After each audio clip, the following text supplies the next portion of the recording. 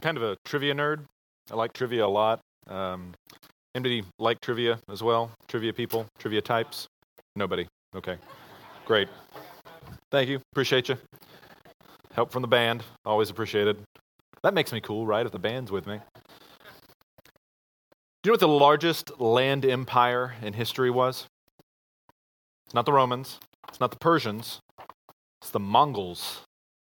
Genghis Khan and his crew going across Asia into Europe, terrorizing and terrifying people. Do you know, actually, I think most of us are related to Genghis Khan somehow. He had that many children and wives. That's unrelated to the sermon, just point of fact. Mongols, even to this day, many Mongols are still nomads. They don't settle down. They move from place to place. And it's actually a difficulty for the Chinese, the Russian, and the Mongolian government because they don't really respect borders that much, so they just kind of wander wherever they want to go. But one of the coolest things I think about Mongols, as I was kind of researching for this sermon, we're in Psalm 119 today, which if you don't know anything about Psalm 119 is the longest chapter in all of Scripture. Longest chapter. It's also obviously the longest psalm, and therefore the longest song in all of Scripture. It's well over 150 verses. How does this relate to the Mongols? Well, the Mongols have this thing that they do. It's called the long song. They sing these things called the long songs, and we think of a long song like Freebird. It's 14 minutes, there's a guitar riff in there, and we really like that. The Mongol long song slightly puts Freebird to shame. Some of them last as long as 3 hours. And it's not just long verses, like verses over and over again, but even the words are drawn out and made to be long. And the reason why they sing these long songs is it encapsulates the nomadic life, going on a journey, wandering from place to place. And so they wander through these songs. And so as I was thinking about this sermon and thinking about the passage that we're looking at today, Psalm 119, and we're going to go through every verse. I'm just kidding. It reminded me that as Christians, we too are nomadic. We lead a nomadic life. We are called by God to go to different places, to different people. Even though we may be settled, even though you might live in Dallas and live wherever you're at for your entire life and never leave, you're still a nomad. God still calls you to different things, to different places, and to different people, even if it's just for a short period of time. But sometimes it can be rather frustrating leading this nomadic life, right? Because I don't always hear, I don't know if maybe I'm just doing Christianity wrong, I don't hear a voice from God, like audibly being like, all right, Travis, this morning you're going to go into the office, and then you're going to have a lunch appointment. It's going to be great. I don't hear that. I don't often hear the voice of God. In fact, I've never heard the audible voice of God. I've never seen an angel. I've never seen a vision. I've had some dreams, I guess, but I wouldn't even qualify those as God in my dreams. Just weird dreams, I guess. But some of us, we look at Scripture and we think, wow, is that how I'm supposed to? It would be so nice if God just like popped up every morning and kind of filled my calendar out for me and then was like, all right, I'll see you tomorrow, bye. That'd be really great because we'd have this direction. I feel so directionless sometimes. Like I'm lost. And last week we talked about being at sea. Sometimes we feel that adriftness, right? Kind of a similar thing. Like just kind of off course, maybe. So how do we receive direction from God throughout all seasons of our lives? How do we receive direction from God through all seasons? Like I said, we're going to be in 119. We're not going to go through the whole sermon, we're going to go through the whole sermon. We're not going to go through the whole text. It's going to be verses 1 through 8. It's where we're going to camp out. And I want us to look at our wants, our wanderings, and our worship. We're going to look at our wants, our wanders, and our worship. So let's look at our want. Our want by God's word. Our want by God's word. Verse 1, blessed are those whose way is blameless, who walk in the law of the Lord. Blessed are those who keep his testimonies, who seek him with their whole heart, who also do no wrong, but walk in his ways. Blessed. That word here means happy. Just happy. We love the word happy. Happy is a great thing. I wish you a happy birthday. I can go to McDonald's and get a happy meal. I can even buy perfume for my wife called Happy. They don't have perfume called like Sad. They work. Happiness is what everybody's shooting for. And frequently in our culture, we relate happiness to having things, acquiring things, getting stuff. Whether it's getting acclamation for things that I do or applause, I want that, or it's actual material things. I want things. Do you know of the top 10 visited websites in the world, in the United States, 2 of them are shopping websites, Amazon and eBay. 4 of those 10 are either social media sites or search engines. So those things will tell me what it is I should be wanting, and then I can go on Amazon or eBay and buy what it is that I should be wanting, even though I didn't know what it was until I looked at my buddy's Facebook page, saw that he bought a car, and I was like, well, I need a car too, even though mine runs perfectly fine. There's this kind of one-upsmanship. The keeping up with the Joneses has gone on steroids since the advent of social media. Do you know how long the average person spends on Amazon? The average visit to Amazon.com lasts about 8 minutes. It's about 8.5 minutes. Which sounds like, oh, that's not that bad. Think about how long it would take for somebody to be on Amazon to get the general population up to 8 minutes. That's a lot. That's daily. In fact, it puts it in perspective because one of the other most visited websites, not in the top 10, but it's definitely in the top 50, is a pornographic website. And you know what the average visit length is to that website? It's also 8 minutes. So whatever rush, whatever excitement comes from visiting that website is apparently takes just as much time to get the same rush. But we talk a lot about pornographic addiction. We don't ever talk about shopping addiction. I got to get more stuff. I got to get more stuff. I got to get more stuff. Had a bad day. Got to go buy something. Having a rough week. Going to go buy something. I feel better when I shop. I want. And we let that be the rudder on our lives. We let that guide where we go. And our wants change. They change. When I was a kid, I lived for getting $5 on Friday. That was my allowance. Because I would take that $5 and I would go buy an action figure with it. It's what I wanted. Do I still buy action figures? I would never tell you from up here. No, my wants have changed. Now I don't want to buy the Spider-Man car anymore. I want to buy a real car. I want to be Spider-Man, but I want to have the car that I can drive around. The psalm here says that my wants and my desires should be guided by something else, not just what I feel like having that day or that week or that month. The word blessed means happy. And that word implies God's protection and provision. And rather than trusting God for his protection and provision, I go find those things in whatever I can spend my money on. We don't allow Scripture to teach us about what we should want, what should we need. If you have a child and you put a bowl of Skittles in front of that kid and a bowl of broccoli and tell them to have a nutritious dinner, what are they going to eat? Skittles. I'm going to be transparent with you. I might eat the Skittles. How it is. Sometimes we go through life and we're like, man, I want this and I want this and I want this, and it's Skittles. And God's like, I've got what you need. I've got the nutrition that you need, the spiritual nourishment, the real wants that you're actually craving, that you're covering over with the Skittles of life. I've got that for you. And you know where you go to find that? You go to my word. I've told you what you need to want, what's best for you. If you'll just come and spend time in your word. And Psalm 119 talks about that, especially these first 3 verses. They give us 4 things that should guide our wants. 4 things that should guide our wants. A blameless life, keeping his commands, seeking him with a whole heart, and doing no wrong. So let's talk about a blameless life. Anybody feel blameless? Like 100%, like I'm good. Like I've never messed up in my life. It says, verse 1 says, blessed are those whose way is blameless, who walk in the law of the Lord. Does that mean then that happiness is closed off to me because I'm not blameless? In fact, Romans 3 says all have sinned and fall short of the glory of God. Everybody. As we used to say in the army, la-di-da-di, everybody. Every human being. Does that mean happiness is closed off to me? I don't want to drop the hammer on you, but yes, it is closed to you in and of yourself. But that is why we have Jesus Christ.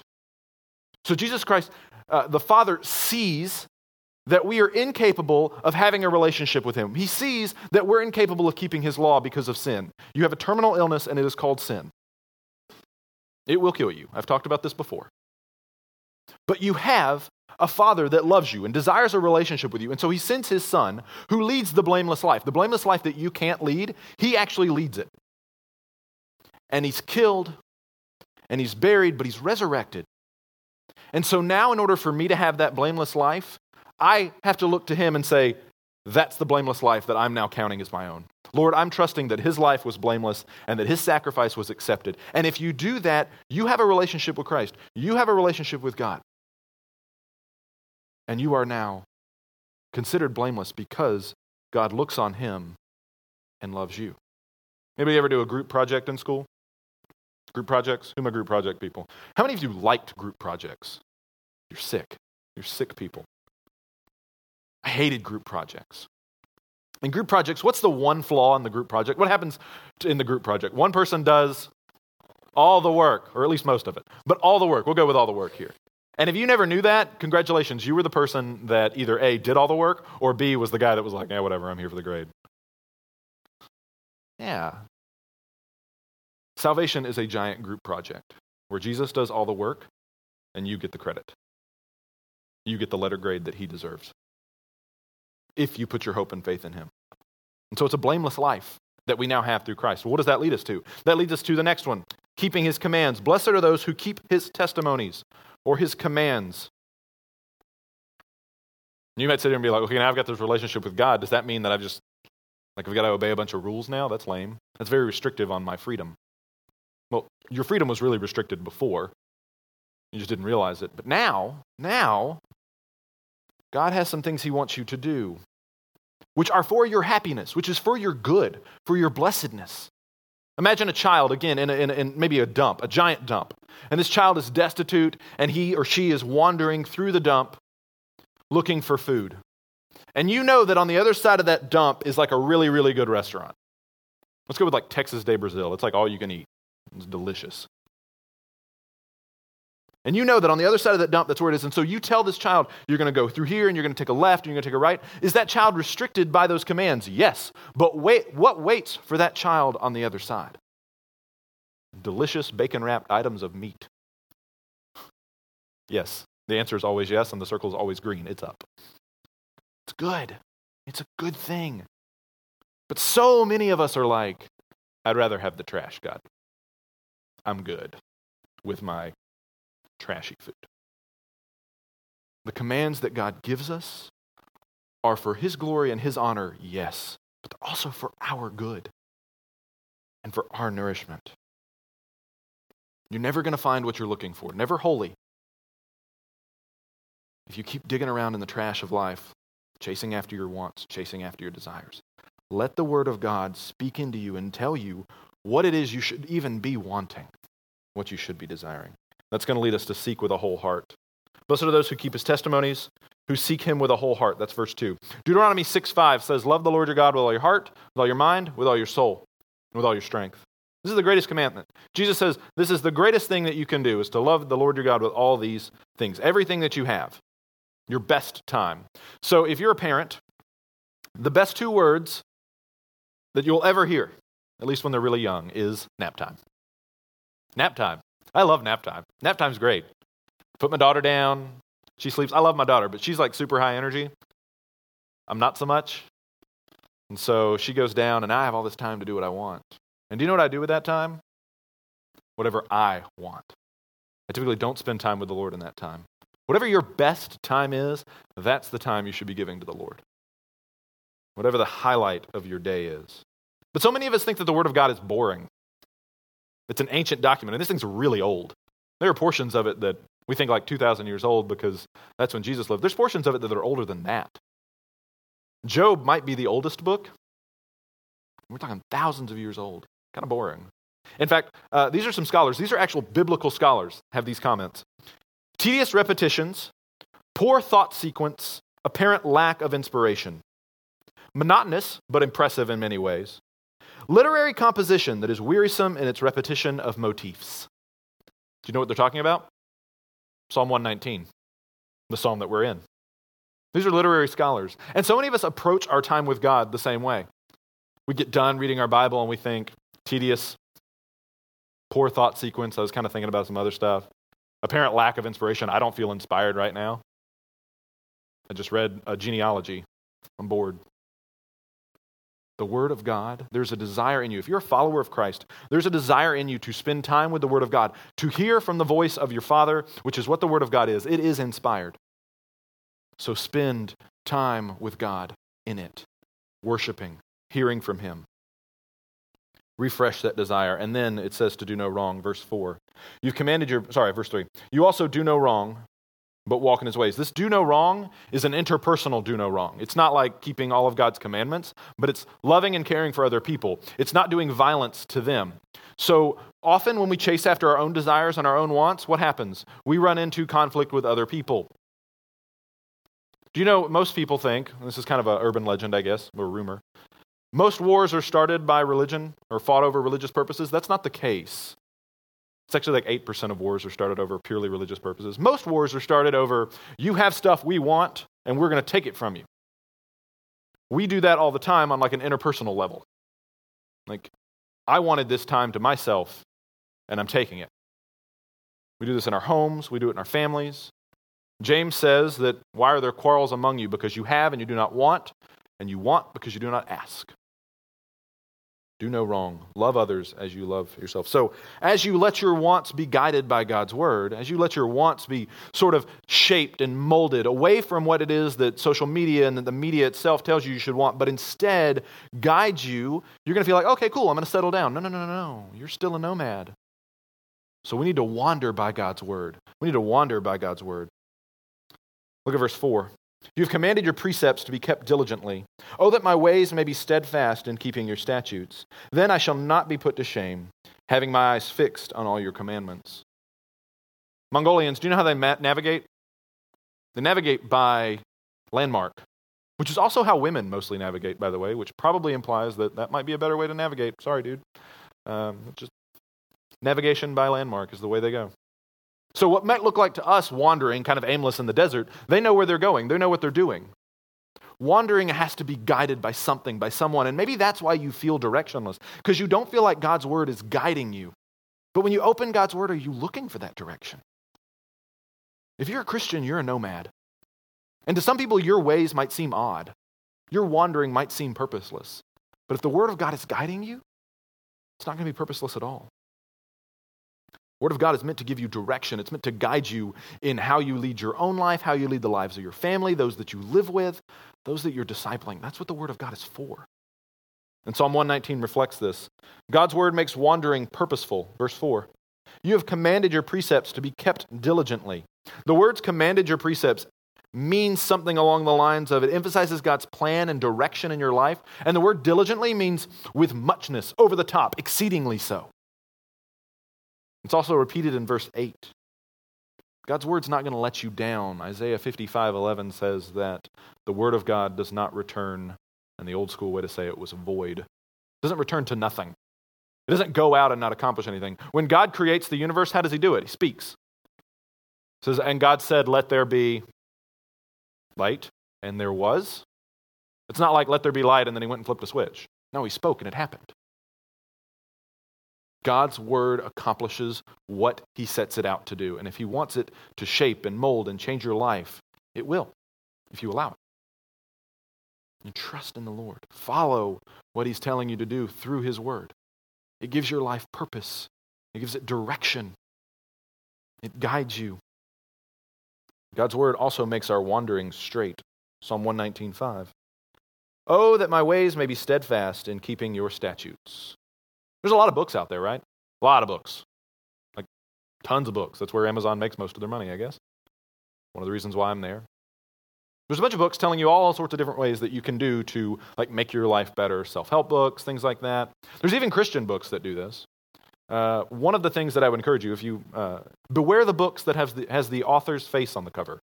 That is my warning to you. Beware the books that has the author's face on the cover. If he's smiling back at you, run away. Run away. God's word makes our wandering straight.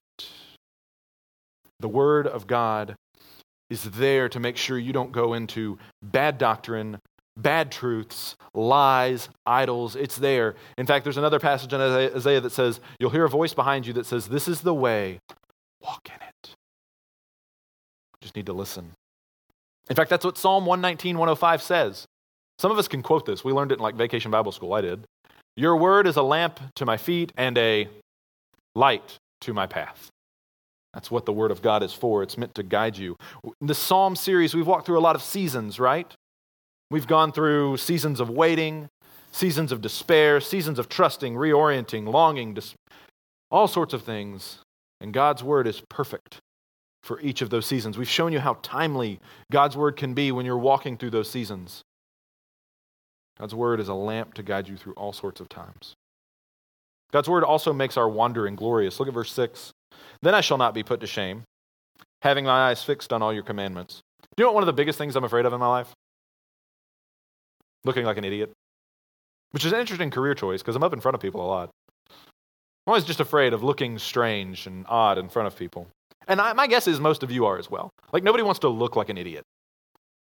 Nobody wants to look like they don't know what they're doing, right? Nobody, again, posts a picture on Facebook and says, like, hair's totally jacked up today. So excited. Thanks for looking at it. Dislike if you don't like it. Nobody wants that. Nobody does that. No, they call the Facebook the highlight reel of your life, right? You're just telling everybody the high points. Some of us look at God's Word the same way. We'll keep the parts that are cool.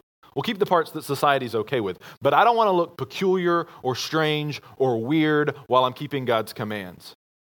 My friend, I have bad news for you. God's Word does not give you that option. It doesn't give us that option. Because God's called you out. He's called you out from all the people in all the world. If you have a relationship with Jesus Christ, you've been picked, plucked out of a whole group of people. You are a particular person that God has chosen. And do you know what that means? The word particular is very closely related to another word that all of us are afraid of. Peculiar. You're a peculiar person. You're weird already. I have an expression that I tell to my young adults, embrace the awkward. Sometimes I tell people that awkward is an art form and I paint in it. Like, it just is, it's there. Embrace it. Be weird. Be strange. You know what I think is weird?